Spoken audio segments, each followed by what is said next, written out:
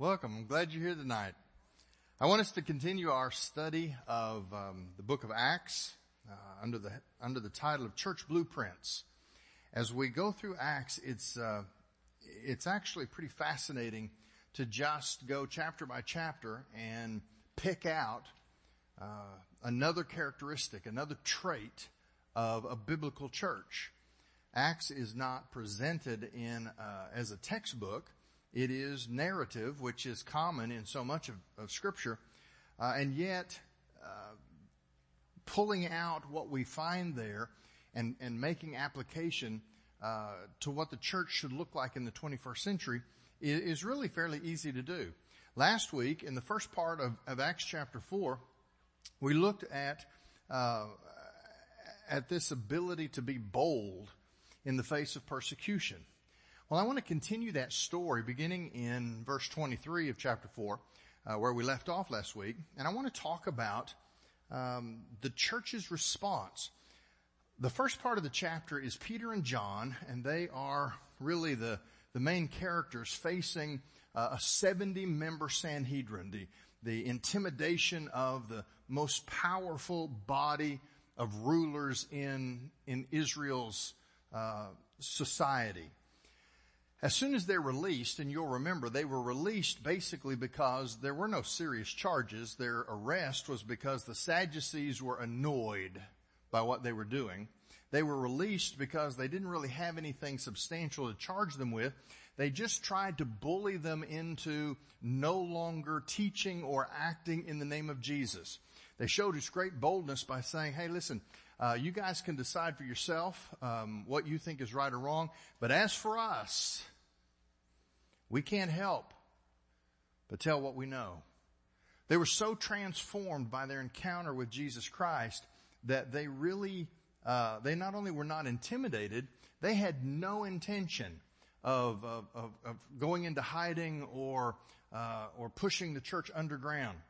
As they're released, we're going to pick them up here, going back to find the church where it was meeting.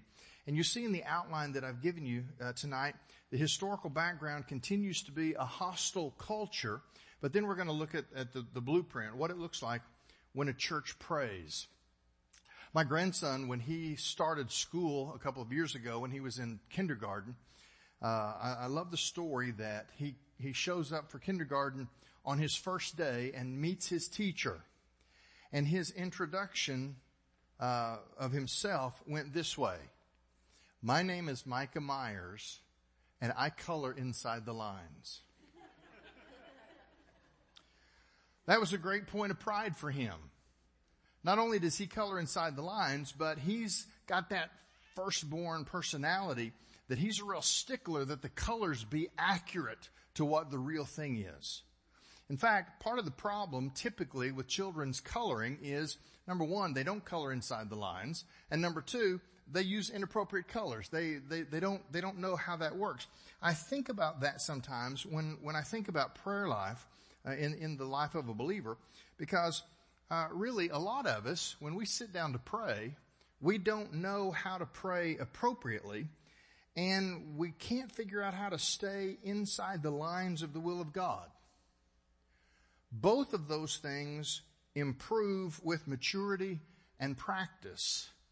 But an individual's prayer life will naturally improve if they put themselves in prayer in the context of the broader people of God called the church.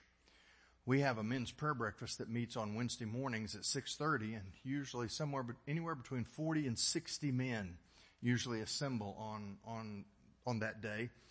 And that's a remarkable thing considering it's 6:30 in the morning, and yet we've been doing this for 20 years. And one of the things that I love best about men's prayer breakfast is that there are men who come who are intimidated about praying because we pray by tables. So usually 4 people at a table and they pray together. And there are people who are intimidated to pray in front of other people. And I say, listen, if you're not ready to pray, then why don't you just come listen? Because listening to other men pray is a way that you learn how to pray. Well, that's what we're going to see here tonight. The church produced praying warriors because they were raised up in a context of a body, a family of praying warriors. Prayer is not something that you just, typically you don't get it from reading a book. You can get inspiration from reading a book. You can get a renewed determination from reading a book. But prayer is something that you sort of catch by hanging around people who know how to pray. Look at this chapter. We're going to see the historical background, hostile culture, beginning in verse 23 of Acts chapter 4. It says, after they were released, speaking about Peter and John, after they were released, they went to their own people. I love that phrase. I love that phrase because I consider a people called Evergreen, I consider this to be my people. And I love that even in the inspired text of the New Testament, they went to their people. Remember, we've already seen in earlier characteristics of the church that the church is not marked by Gentiles or Jews. It's not marked by Scythians or barbarians. It's not marked by slave or free. There is a new creation that makes up the church. And as they're a part of the church, regardless of their background, regardless of their skin color, regardless of their cultural identity, in the church, they now have my people. They went to their own people and reported everything the chief priests and the elders had said to them. When they heard this, they raised their voices together to God and said, Master, you are the one who made the heaven, the earth, and the sea, and everything in them. You said through the Holy Spirit by the mouth of our father David, your servant, why did the Gentiles rage and the peoples plot futile things? The kings of the earth take their stand and the rulers assemble together against the Lord and against his Messiah. For in fact, in this city, both Herod and Pontius Pilate, with the Gentiles and the people of Israel, assembled together against your holy servant Jesus, whom you anointed, to do whatever your hand and your will had predestined to take place. And now, Lord, consider their threats, and grant that your servants may speak your word with all boldness, while you stretch out your hand for healing, and signs and wonders are performed through the name of your holy servant Jesus. Let's talk about these passages, because they went back to their people, and the first thing they did was they reported about what they had just been through. The word had certainly circulated because Peter and John were brought before the Sanhedrin. They were kept, first of all, they were kept overnight in prison, so the church would have been aware. When it says that they went to find their own people, they knew where to go, because I'm certain that part of the secret of John and Peter's boldness while they were facing the Sanhedrin was the fact that there was a church now numbering thousands of people, a church that had assembled, and they were doing battle behind the scenes. Listen, Peter and John, they were bold. It said in those early verses that the Sanhedrin looked at them and they perceived that they had been with Jesus. They saw a family recognition. These two untrained, uneducated men reminded them of what they had seen in Jesus. But I tell you, for all of the boldness that Peter and John had assembled because they were filled with the Holy Spirit, there was also a strengthening of their ability to face this contest of power because the church was praying. They're released. They know where to find the church, so they go to find their people, and they begin to outline the external opposition. They told them everything that had happened. A primary benefit of persecution traditionally is it produces a greater solidarity in the church. I wonder sometimes, not that I'm looking forward to opposition because I'm not particularly, but I wonder if disunity, if disharmony that characterizes American evangelicalism today could be because we haven't had much external pressure. You see, when they are really out to get you, all of a sudden those irritating brothers and sisters that you know about, they're not quite so irritating any longer. The church faced external opposition by coming together in real unity as a body.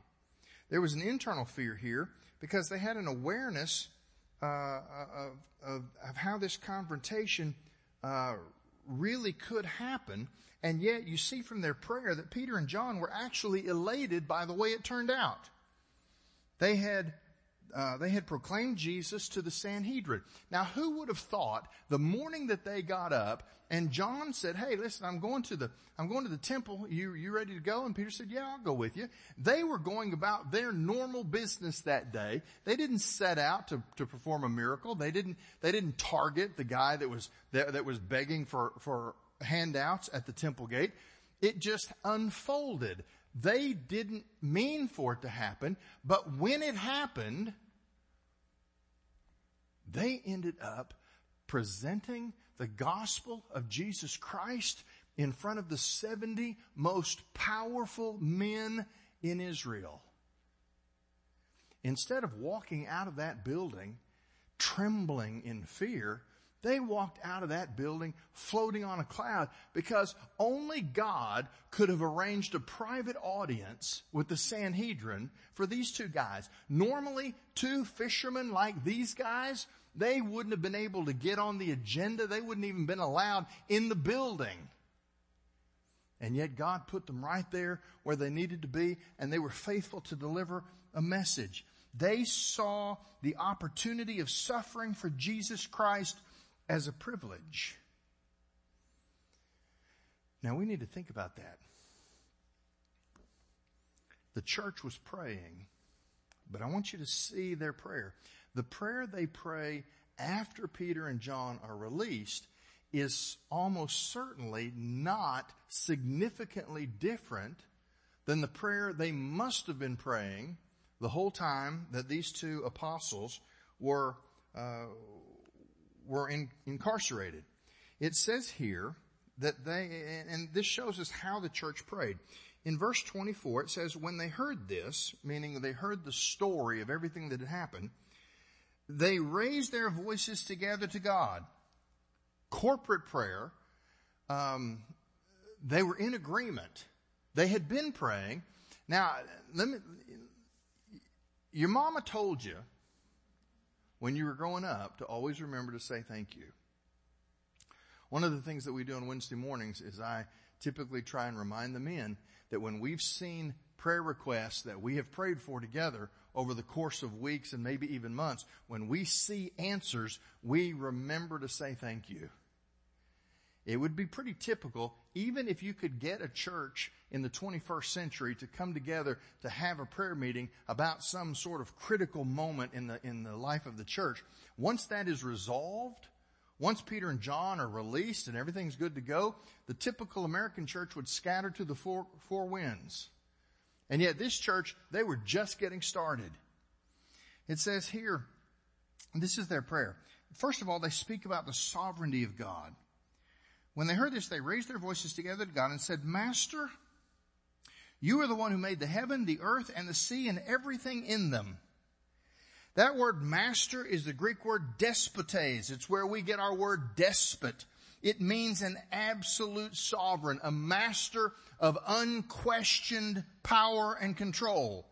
Sometimes we translate it master. Sometimes it's translated creator. It means ruler of all things. When it applies to God, it is a statement of His sovereignty. That's how they addressed this prayer. Master, they said, ruler of all things, you're the one responsible for the heaven, the earth, and the sea, and everything in it. Listen, you want to know how to start your prayer? Start your prayer with a reminder of just exactly who God is. Not because God needs to be reminded, but because before you get to the request part of your prayer, it helps you to be reminded. Master of the whole universe, creator of every aspect of the cosmos, the one who filled every part of our galaxies and universe. That's who we're praying to. The sovereignty of God transitions to the wisdom of God. They say here, verse 25, you said through the Holy Spirit by the mouth of our father David your servant, why do the Gentiles rage and the peoples plot futile things? The kings of the earth take their stand and the rulers assemble together against the Lord and against His Messiah. They're talking here about a prophecy that reveals that nothing surprises God. Nothing is unknown to him. Now think about this. They've already started with a statement that God is sovereign. They are acknowledging that God is ruler of all things. And here they go to the Old Testament to draw from a prophecy from Psalm 2. Psalm 2, by the way, is a messianic prophecy. It talks about the coming of the Messiah. Here, why do the Gentiles rage and the peoples plot futile things? They look back to the Old Testament, and what they found was this very moment in time was already known and predicted by God through his prophets. He had already revealed. Why does God speak through prophets? Well, sometimes he speaks through prophets in the Old Testament because it is an encouragement to the people the prophets themselves are speaking to. In other words, for example, he spoke through Jeremiah. Jeremiah was the prophet at the start of the exile, and part of Jeremiah's message was, exile is coming, you're going to be carried off by a foreign power, but it is for a set time. 70 years will pass, and then you'll be released, you'll be restored, you'll come back to the promised land. The message there was to be an encouragement to the audience who heard it the first time. Here, the psalmist is talking in words that would encourage those that it doesn't ultimately matter how the world attacks the people of God. God has this. He already knows. He's not caught off guard. He's not surprised by anything. So there is an encouragement to the original audience of a prophecy. But then there is a double encouragement to the generation that lives to see the prophecy fulfilled. Because the church, they didn't wring their hands and go, what are we going to do? We didn't know this was going to happen when we started the church. We were back on Pentecost. We were just in from out of town, and we just got caught up, and Peter stood up and preached, and the Holy Spirit descended on us, and we gave our lives to Jesus, and we just got in on this, but we didn't know it was going to be like this.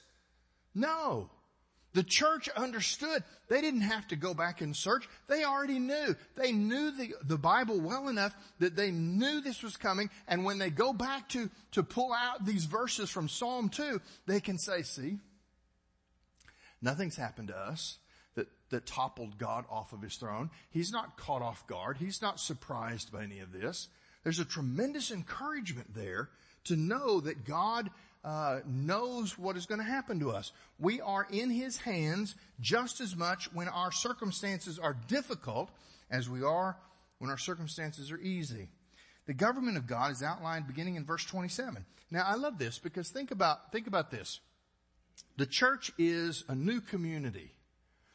Now part of being a new community, a collection of new creations, no longer defined by their backgrounds, their races, their cultures, but by the fact that they're being transformed by the Spirit of God that resides in them. But what that means to be in a new community is it means to be set apart from literally every other segment of human population. I mean, look at everybody that's on the other side of this equation. They said, for in fact, in this city, both Herod and Pontius Pilate, that is, the Jewish king and the Roman governor. Okay? You've got the national government, and then you've got the empire. Herod and Pontius Pilate, with the Gentiles, that is all the non-Jews in the world, along with the people of Israel, that's all the Jews in the world. I mean, are you catching on here? They're saying, Lord, we're going to stand with you even though literally everybody is against us. One of the real dangers for the church in America in 2020 is that the church, by and large, in our generation, is scared to death to stand alone. We want to be liked. We want people to, be okay with what we do here. We want to, and we tell ourselves all kind of stuff. We say, being hard-headed never brought anybody to Jesus. Yeah, well, being soft-headed never brought anybody to Jesus either. People come to Jesus because they're drawn by the Spirit of God. Where's the Spirit of God put on display? Not in mushy Christianity. The Spirit of God is put on display when people live and breathe the life of Christ because they really believe that is everything they have. In this city, both Herod and Pontius Pilate, with the Gentiles and the people of Israel, assembled together against your holy servant Jesus, whom you anointed, to do whatever your hand and your will had predestined to take place. In other words, nothing that has happened has been allowed to happen outside of God's plan. The Sanhedrin had done their worst. They had created an atmosphere of intimidation. They had succeeded only in solidifying the determination of the church to fulfill God's intentions for them.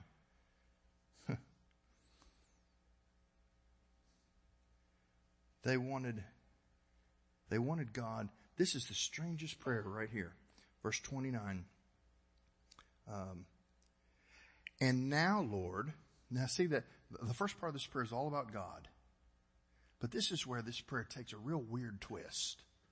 Verse 29. And now, Lord, consider their threats. Well, that part's not that weird. I mean, we'd probably pray that prayer. Lord, did you see what they did to us?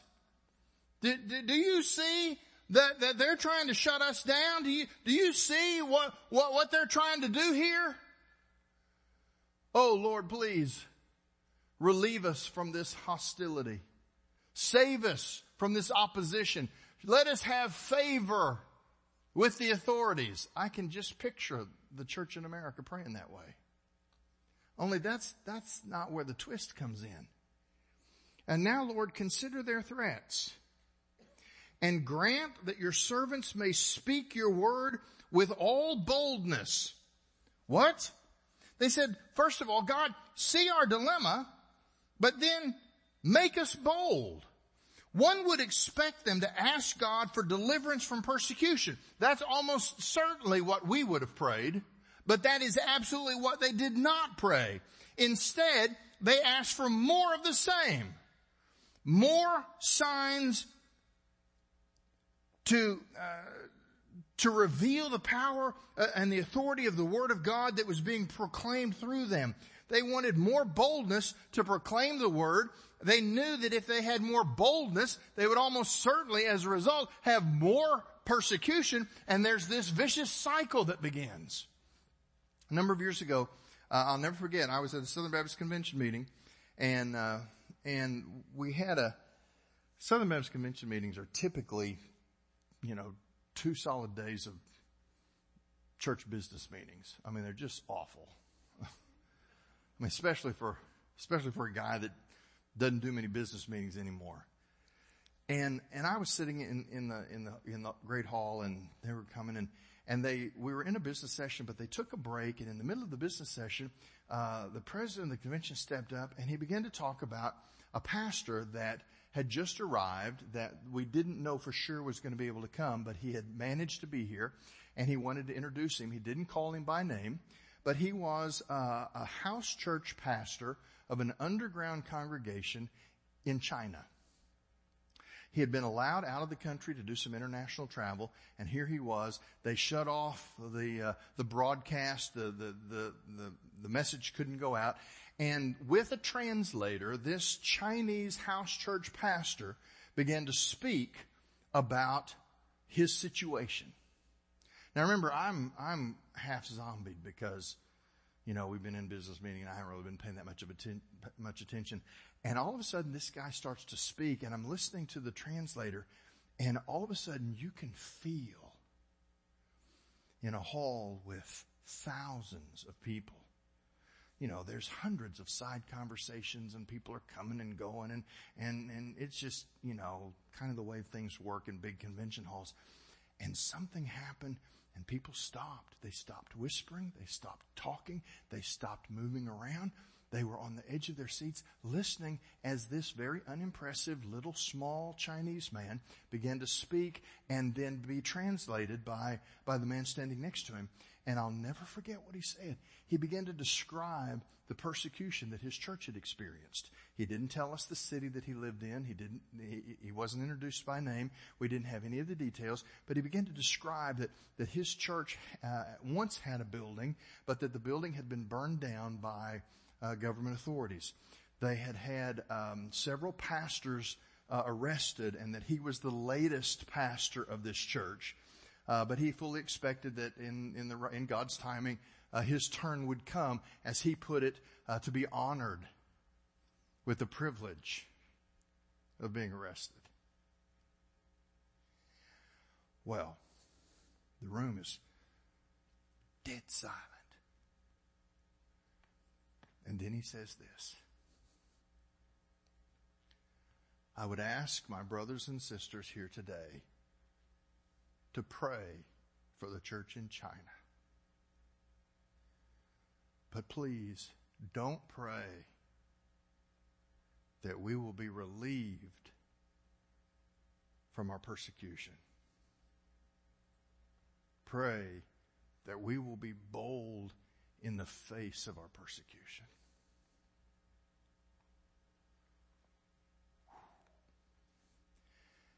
Folks, that is a distinctly un-American prayer.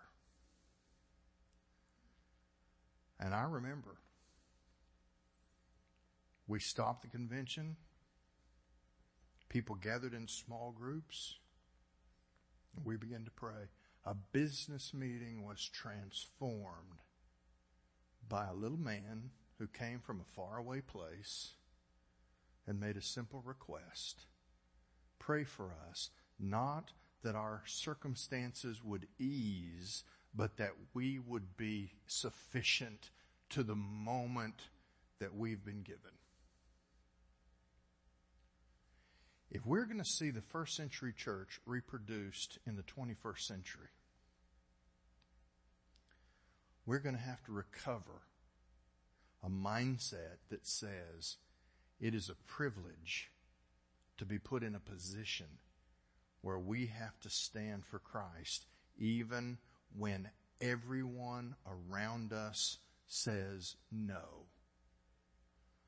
And until we capture that in our minds, we cannot be the church that this church was. Lord, see our dilemma, but make us bold. In verse 30, he says, may your servants speak your word with all boldness, while you stretch out your hand for healing, and signs and wonders are performed through the name of your holy servant Jesus. They said, let us speak with boldness in such a way that our determination to stand for Jesus provides you the opportunity to show your hands of power in the lives of people. Listen, somewhere in that church, somewhere in those thousands of people, there was a guy attending his very first prayer meeting. And he walked into the room on his own two legs for the first time in his life. And what he saw were people saying, Lord, do it again.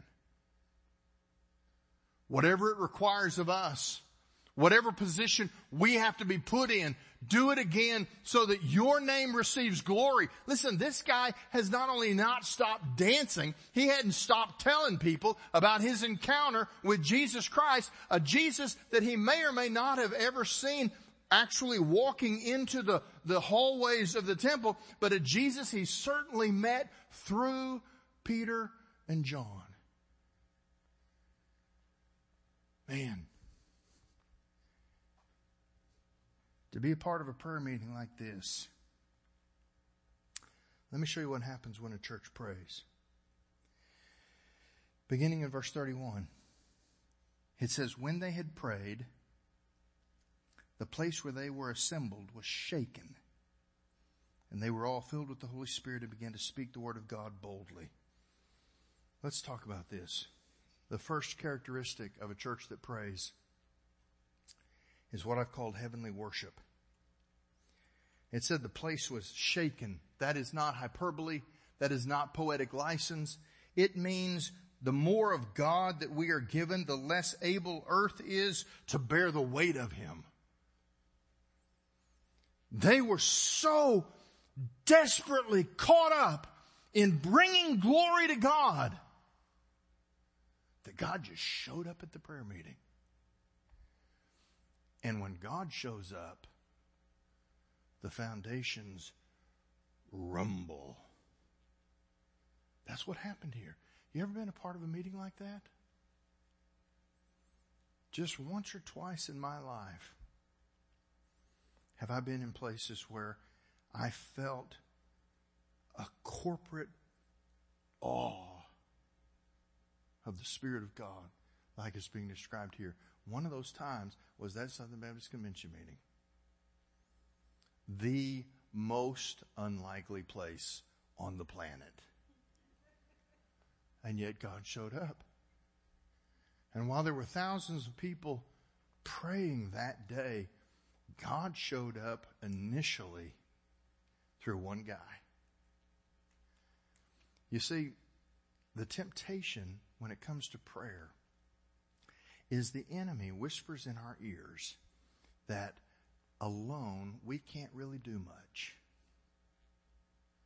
The fact of the matter is, sometimes one person praying is precisely what God uses. Dwight Moody was, I hate to say it this way, Dwight Moody was the Billy Graham of the 19th century. It's more accurate to say Billy Graham was the Dwight Moody of the 20th century, but you get my point. Dwight Moody was the first Christian evangelist. He died in 1899. He was the first Christian evangelist to have documented that he preached over the course of his ministry to more than 1 million people. First person ever. He basically invented crusade evangelism, speaking in huge arenas and athletic stadiums and places like that.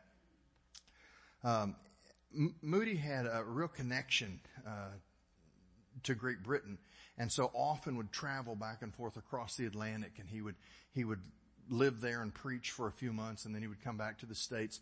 Moody Bible College in Chicago, Moody Church, all named after this great man.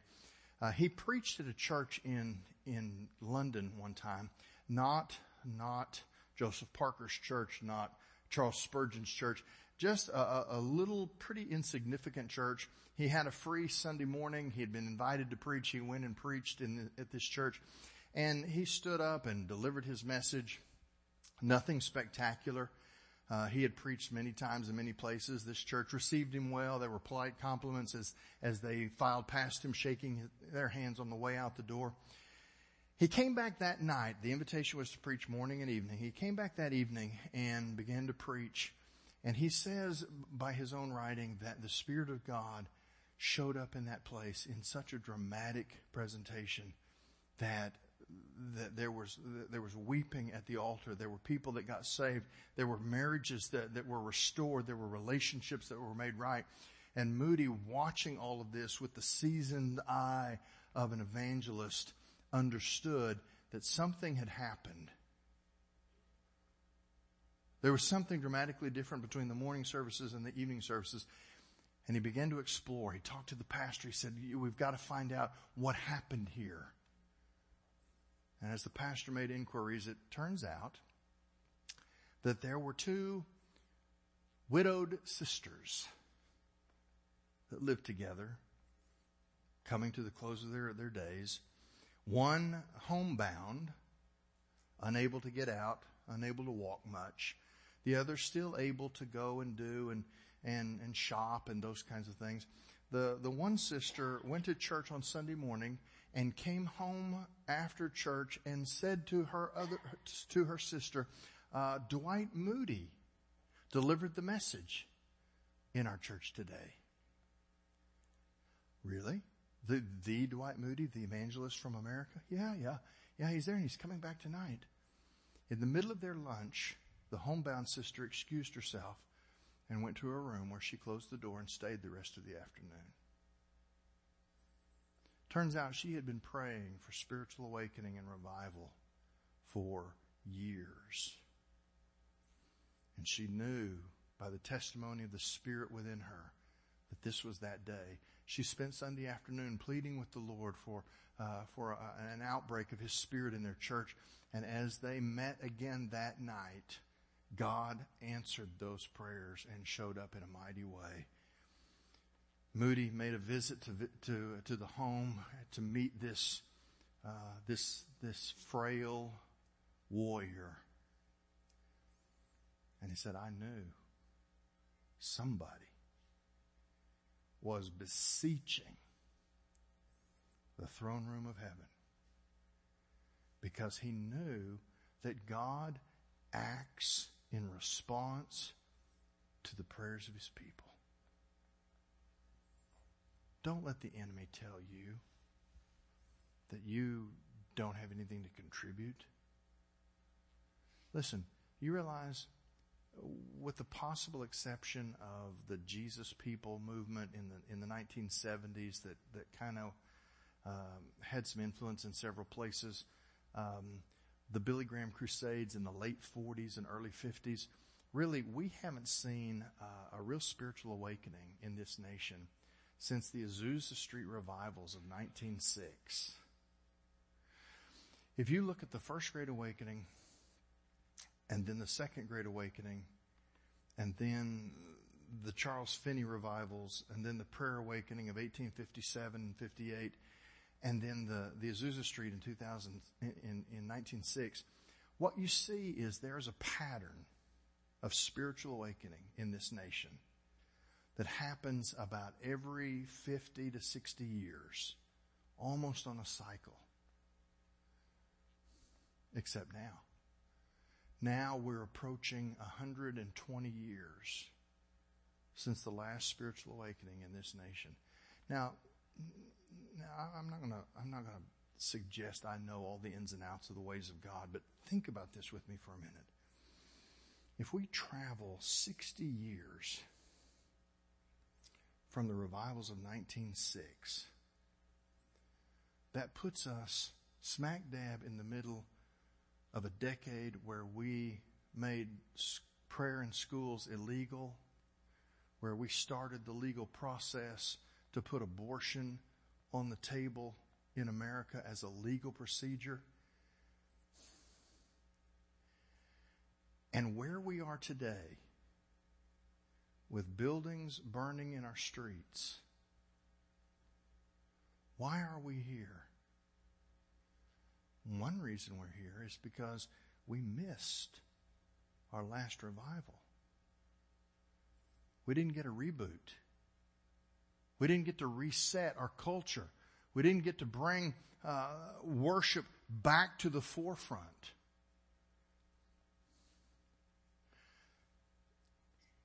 I'd say it's time in that 60-year cycle.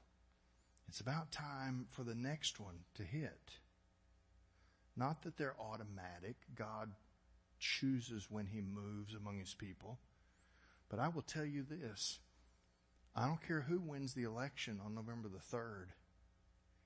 If we don't see spiritual awakening within the next 2 years, we won't live another 60-year cycle as a nation.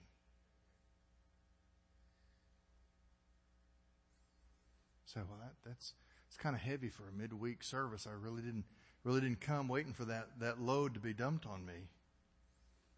But here's what I want you to get. This business about a church being a church of prayer, it's not something that we just do because it's a nice program that we can add to our menu of things that we do here. I would say the survival of Christianity in this country is at stake. Oh, you hear that kind of language about the election. Oh, the survival of the nation is at stake. Listen, the spiritual awakening is not going to arrive on Air Force One. But we better get serious about being a people of prayer. One of the things that I have done there, you may not know this about Zach Dietz, our worship pastor, but But he has one of the most remarkable hearts for prayer of anybody in this church. And I've cleared some of his responsibilities. I've rearranged some of his job description because I've asked him to take leadership in the areas in our church that we have seen prayer spontaneously begin to bubble up. God's people meeting together to pray. Life groups, but also what we call triplets, groups of 3 that pray together on a weekly basis. Small groups within ministry teams that are praying together on a weekly basis. And I've asked him to work alongside me to help take what God is doing at Evergreen in the realm of prayer and draw it together into a movement. Not a program, a movement. Because I believe that if we bypass this characteristic of the New Testament church, we cannot possibly reproduce what we see in the book of Acts in the 21st century. This characteristic, as they all are critical, but this one is just that critical. We want to be a place where God comes and shakes the foundations because the earth is not able to bear the weight of his presence among his people who are called Evergreen. It says here, when they had prayed, the place where they were assembled was shaken, and they were all filled with the Holy Spirit and began to speak the word of God boldly. Bold evangelism here. This is the evidence, I've said this before, the evidence of the Holy Spirit throughout the book of Acts. It is not speaking in tongues. The evidence of the Holy Spirit is always evangelistic boldness, the courage to proclaim the truth of Jesus Christ. This is not a second Pentecost, but it is a fresh filling, a renewed awareness of the Holy Spirit's presence in their lives. It's what we might call a revival. You say, well, how could they have a revival? Pentecost was just a few weeks before. Listen, we ought to have a revival every Sunday when we show up. Because we leak.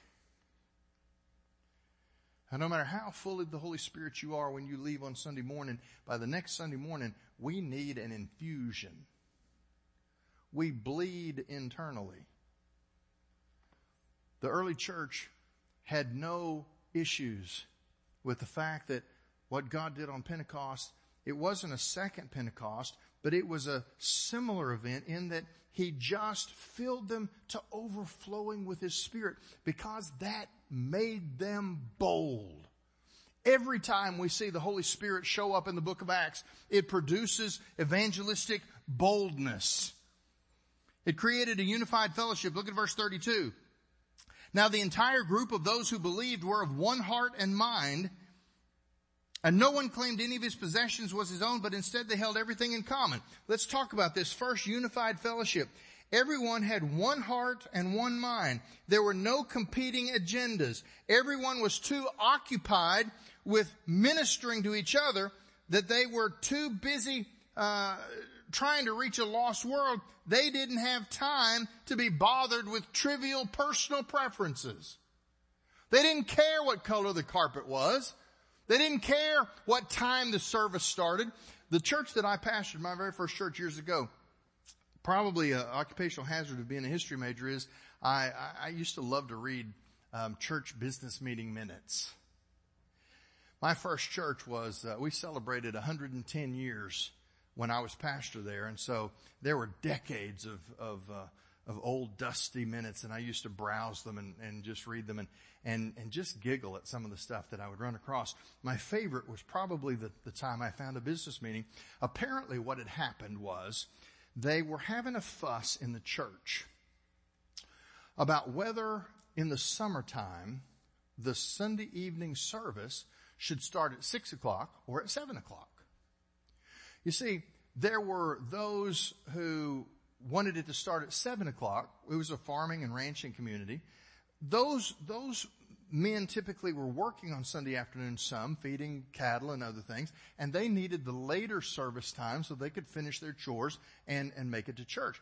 But there were younger families who were not a part of the ranching community. They wanted the service to be at 6 o'clock because then they could still have plenty of evening time left after church, especially in the summertime when the sun didn't set until about 9.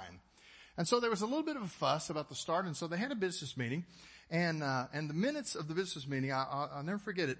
The motion that passed something like 60-40. I don't remember what the percentage was, but I remember this is the motion that passed. The motion was that the Sunday evening services of First Baptist Church Throckmorton will begin at 7:00 p.m. forever.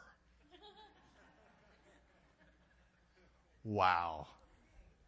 What an awesome motion. You know, in Baptist life, forever lasts until somebody makes a motion and it gets reversed down the road. But that was the motion, that it would be at that time forever. This church in Acts didn't have any time to mess with those kinds of things. They were of one heart and one mind because they were preoccupied with something too important to be sidetracked by those kinds of things. They didn't have squabbles. They didn't have disagreements because they were caught up in the reality. I mean, if you're in a place where you're filled with the Spirit of God, you feel Him flowing through you, the building itself is rumbling under His presence. Guess what? You don't spend time worrying about too much other stuff. A unified fellowship is what happens when a church prays. But then, the last part of verse 32 tells us about sacrificial giving. Let me read that part of the verse again and then drop down to verse 36 and 37. It says in verse 32, no one claimed that any of his possessions was his own, but instead they held everything in common. In verse 36 and 37, it says, Joseph, a Levite from Cyprus by birth, the one the apostles called Barnabas, which is translated son of encouragement, sold a field he owned, brought the money, and laid it at the apostles' feet. Sacrificial giving is something that happens when a church prays. There was a Greek ideal of friendship that is maybe communicated somewhat here, but we get lost in this verse because we misunderstand what is being said here. It says, no one claimed that any of his possessions was his own, but instead they held everything in common.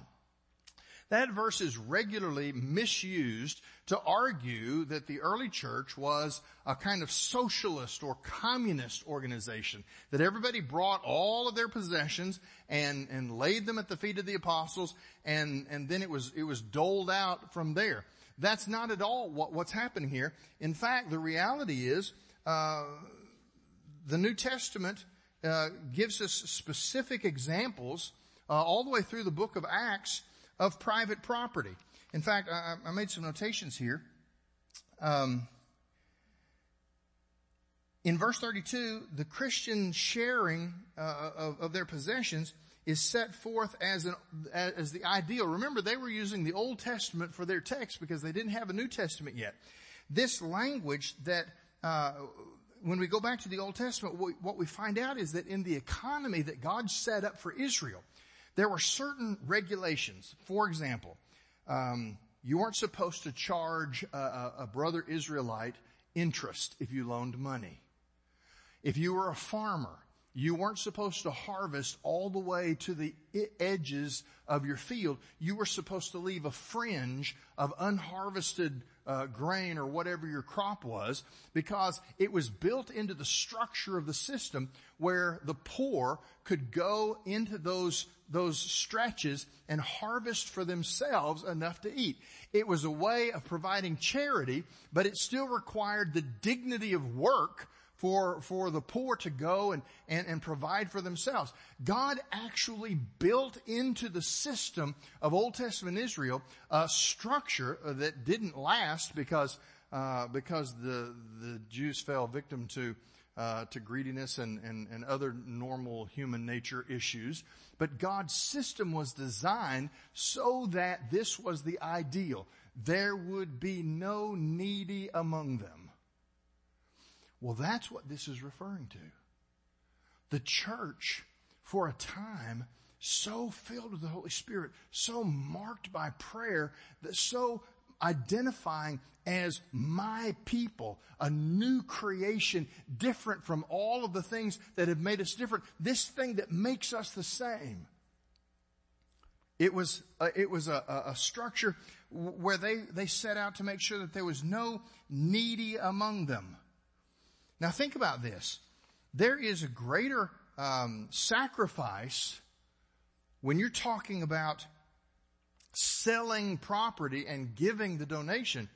That's actually a greater sacrifice than a monthly gift out of your income. Why?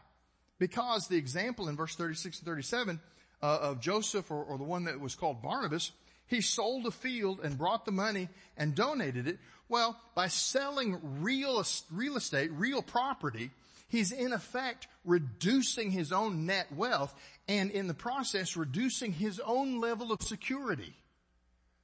He wasn't just giving out of the excess of money on hand on a monthly basis. He was actually liquidating real assets, reducing his own security level, but he wasn't bothered by that because the mindset was not that I have what's mine and I might give a little bit of it to you. The mindset was, if I have it and you need it, you can have it. Wow. You ever been in a church like that? A church where needs were met simply because the goal was to have no needy among us? You say, oh, but you know, there's always people who take advantage of that. There are always people who try and get something for nothing. There are always people who try and soak the church. Yeah, there are. We're going to see when we get to the next chapter what God thinks about that. But their goal was not to worry about whether they were going to have enough. Their goal was to make sure that together they all had enough. What's mine is yours if you have need of it. Sacrificial giving, even to the point of reducing my own personal security. They didn't really put it in those terms because if you have just been to a prayer meeting where God rattled the foundations of the building, I don't think financial security is your biggest concern in that moment. Well, what else? Verse 33, it's what I've called visible discipleship. With great power, the apostles were giving testimony to the resurrection of the Lord Jesus, and great grace was on all of them. It was a continual practice that great power was utilized, that great grace was received. In other words, there was a tangible transformation that was evident. In other words, they were becoming Christ-like right before the eyes of everybody watching. You know, one of the things that happens in our generation is we tend to say things like, well, you know, sanctification takes a lifetime. Christ-likeness is a journey. Yeah, that's true. But here's the thing you got to remember. When you take a healthy baby home from the hospital, born in the hospital, you take him home, you know that healthy baby has years of growth ahead of him. But you also know that when you count fingers and toes and arms and hands and ears and eyes and all the body parts, that baby, while it does have growth ahead of him, he has everything necessary to put full humanity on display. When you are a follower of Jesus Christ, yes, it is true that we spend a lifetime becoming like Jesus. But sometimes that becomes an excuse. We just say, well, you know, I'm really not very mature in the faith. I really don't have much experience. Listen, I've had people that were Christians for 20 years tell me that. No. You had everything necessary the moment you came into Christ. The Holy Spirit took up residence in you. You didn't have all the knowledge that you needed. You didn't have all the practice that you needed, but you had all the basic realities of Christ in you from the very first moment. I don't know enough to go tell somebody about Jesus. Listen, you knew enough the minute you asked Jesus to save you, you knew enough to tell somebody else how to do what you just did. There is no reason for us to make this idea of Christ-likeness out into this 60-year span where we can just excuse our lack of growth as though we're just on a snail's pace. You will grow in Christ-likeness as fast as you throw yourself into the challenge. Why? Because Jesus wants you to grow more than you want to grow. So if you'll get on board, if you'll spend time in His Word, if you'll learn how to pray, if you'll put yourself in the fellowship of the saints, if you'll practice stewardship of your resources, if you'll practice the habits that a follower of Jesus practices, guess what? You're just going to grow at lightning speed. So here's the question. What's keeping you from growing? Not spiritual opposition. Not the inadequacy of the Spirit. Not the absence of a church in which to find an atmosphere to grow in. Ooh, I'm narrowing it down. If we're not growing in Christ, the only explanation is we're not serious about growing in Christ. You can grow in this church in Christ, and you can grow at lightning speed if you set your mind. Remember our memory verse for this month that we say on Sundays? It's from Colossians chapter 3, verse 2. Set your mind on things above, not on things below. How do you grow to be like Christ? Didn't your mama tell you that you're going to become like who you hang around with? If you hang around with Jesus more and you hang around with the mainstream media less, guess who will become like? Their discipleship was visible. It was tangible. It was evidential. And then extensive ministry. Look at verses 34 and 35. For there was not a needy person among them, because all those who owned lands or houses sold them, brought the proceeds of what was sold and laid them at the apostles' feet. This was then distributed to each person as he had need. Let me talk to you about that for a minute. There's a remarkable, I don't want you to miss, there's a remarkably un-American practice here. It is that they liquidated their assets, brought the proceeds to church, and gave them as undesignated gifts. You know, I knew a pastor one time. It wasn't me. I knew a pastor who pastored a church that couldn't pay their utility bills, but they had more than $100,000 in the bank. Designated giving. You know what designated giving is? It can be something over and above. Ideally, it is giving over and above what we normally give. We give out of what God has offered to us. We are faithful with the resources that He has put in our hands. But there's sometimes when moved in our hearts by a particular opportunity or a need, or just provided with extra from somewhere, we give to something above and beyond. And we say, I'd really like it to go to this. This is a need in our church. This is a need in our ministries. And I'd like the money to go to this. That kind of designated giving I'm okay with. But I'm talking the dangerous kind is the kind that gives all of their money as designated, because it is a way to exert control over the purse strings of the church. How does a church not able to pay its utility bills but have 6 figures in the bank, except that there were people who refused to trust the spiritual leadership put in place in that church, and so they gave their gifts, but they had strings attached. It could only go to their personal priorities. I lost a church member one time in another church. Pretty wealthy man who was put out with me. Not that uncommon an occurrence, by the way. I don't look at giving records. That's never been a part of my approach as a pastor. If I'm going to bring somebody on the staff, or if I'm going to put them in a significant role of leadership, I might glance at their giving records just to make sure that they are faithful in that aspect of their Christian walk. But I don't study those records. I don't know who gives what. I don't really care to know. But after he left, I just couldn't contain my curiosity.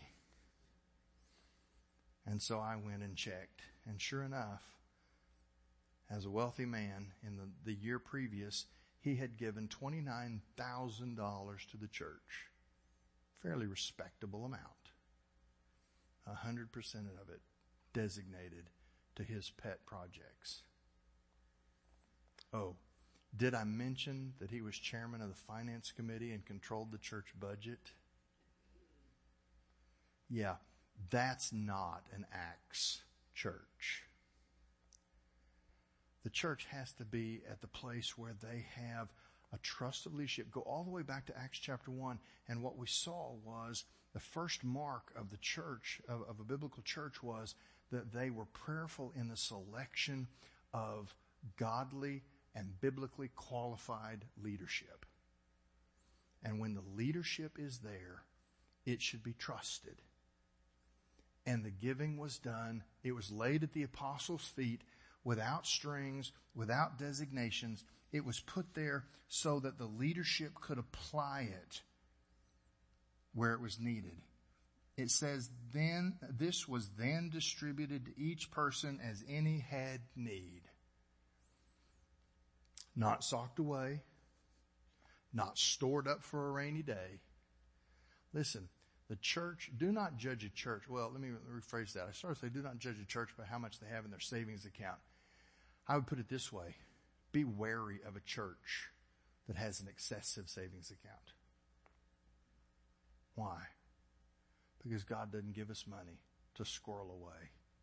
Well, we're saving it for a rainy day. Look outside. It's raining right now. In 2020 America, if the church is not doing ministry right now, we never will. Because we live in desperate times. And the church needs to step up and be the church. I can talk this way about giving because Evergreen has always been a remarkable church when it comes to giving. I don't have to harangue you. I don't have to use guilt. I don't have to issue sob stories. I'm just telling you, I try and teach what the Bible teaches about giving, not because I think we need more money, but because it's in your best interest. It's in our best interest as a family of faith for us to have the right mindset about the resources God puts in our hands. They gave so that there was no needy among them. All of this, the worship, the evangelism, the fellowship, the giving, the discipleship, and the ministry. All of those things flow out of a church that is marked by prayer. Leonard Ravenhill has this quote that I copied to read to you tonight. Leonard Ravenhill, a devotional writer from a different generation. He said this: the church has many organizers, but few agonizers. Many who pay, but few who pray. Many resters, but few wrestlers. Many who are enterprising, but few who are interceding.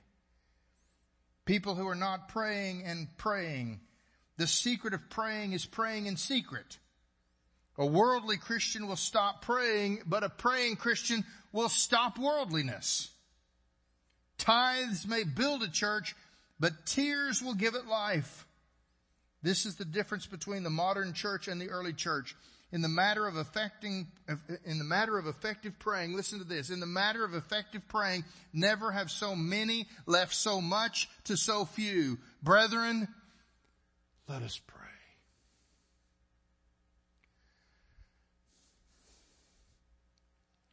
Are you a man or a woman of prayer? Well, I don't really know how. My mind wanders. It's hard for me to concentrate. Listen, let's go back to where we started this evening. It's like a child learning to color. It's about figuring out the right colors, figuring out the things that God wants you to pray for, and then praying, then coloring within the lines or praying within the boundaries of what God is calling us to. If you want to know how to pray, be humble enough to find somebody to pray with. I promise you, if you're struggling in your prayer life, if it is a hard thing for you to do, maybe you like reading your Bible, but prayer is just hard. Your mind is constantly distracted. You've got your to-do list running through your head and you can't. Find somebody to pray with. What we call triplets here are three people who commit to pray together. The Bible tells us that a strand of 3 cords is not easily broken. Find 2 other people, form a triplet, and once a week meet together to pray. You will learn how to pray by doing it. It is, of all the disciplines of the faith, prayer is the most easily learned discipline in on-the-job training. So find 2 people. Say, I don't know 2 people. Sure you do. Come on, meet me halfway. Come to one of your pastors. We'll help you find 2 people. If you would find a time once a week to meet with 2 other people to pray together, it will begin the process of tangibly transforming your prayer life. Man, if you're a man, come to men's prayer breakfast on Wednesday morning. Say, hey man, 6:30 in the morning. Well, it's the hard that makes it great. Show up there at 6:30. Sit at a table with men who have been praying together for years and listen to them as they approach the throne of grace. One more story and we'll be done. The man that I learned to pray from, he didn't know me from Adam. I learned because he produced a notebook on prayer that I studied years ago. His name was T.W. Hunt, and he was actually a music professor, if you can imagine that. A music professor, but he was a great man of prayer, wrote books on prayer. And when I was associate pastor at First Baptist Church in Dallas, we were without a pastor for about 6 months. We were waiting on an interim pastor to come, and during that 6-month period, I had a real interesting responsibility. I preached on Sunday nights and Wednesday nights, and I was a one-man pulpit supply committee, and I called denominational leaders and seminary presidents and other people and made arrangements for them to come and preach at our church on Sunday mornings. Well, I'd never met T.W. Hunt. I just knew him by reputation and by the influence that his writings had in my life. But I called him, and we worked out a date for him to come and speak to our church. He was a very mild-mannered fellow. And it was my job to take the preachers that were coming in, and I'd usually meet them at the airport or wherever on a Saturday, and I'd get them settled into their hotel and give them instructions and make sure that they were there on Sunday mornings at the right time, and I'd get them back to the airport on Sunday afternoon, and all that kind of stuff, the logistical part of it. But I was real excited to meet T.W. Hunt, and so I met him and took him to his hotel and checked him into his hotel and just carried his bags up to his room. And I must have been more obvious. I was trying to be real nonchalant and cool about it. But I carry his suitcases in. I put them on the little stand, and I just kind of stood there for a second, and I said, Dr. Hunt, is there anything else that I can get for you? Is there anything that you need?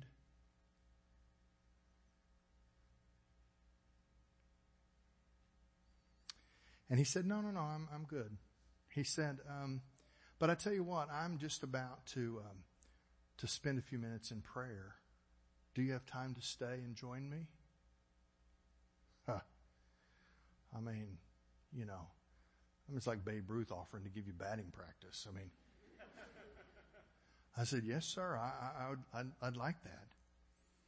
He was probably about 70 years old, kneeled down at the foot of the bed there in that hotel room. And so I was on the side and I kneeled down and kind of propped my elbows up and closed my eyes. And he was quiet for a long time. And the strangest thing happened.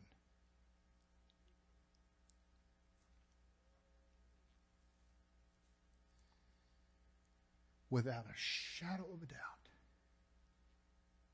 before he said his first word, I knew God had joined us.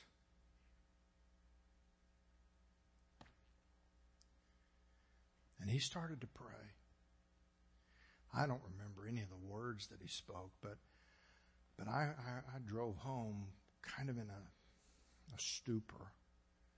And I got home and I was trying to describe to Diane what had just happened. And I said,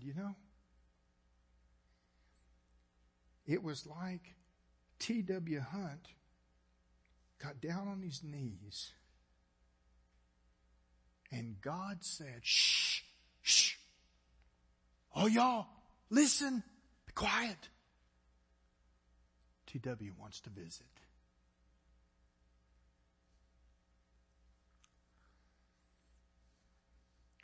I've never been a great man of prayer, but I've been in the presence of a great man of prayer. And I know what it looks like. And I know what it feels like. And I know what I want. And if there were enough of us that wanted to be great men and great women of prayer, I suspect we would become just that. Because God wants that for us more than we want it. If we are to be a church marked by the blueprint of the first church in the book of Acts, we must pray. Father,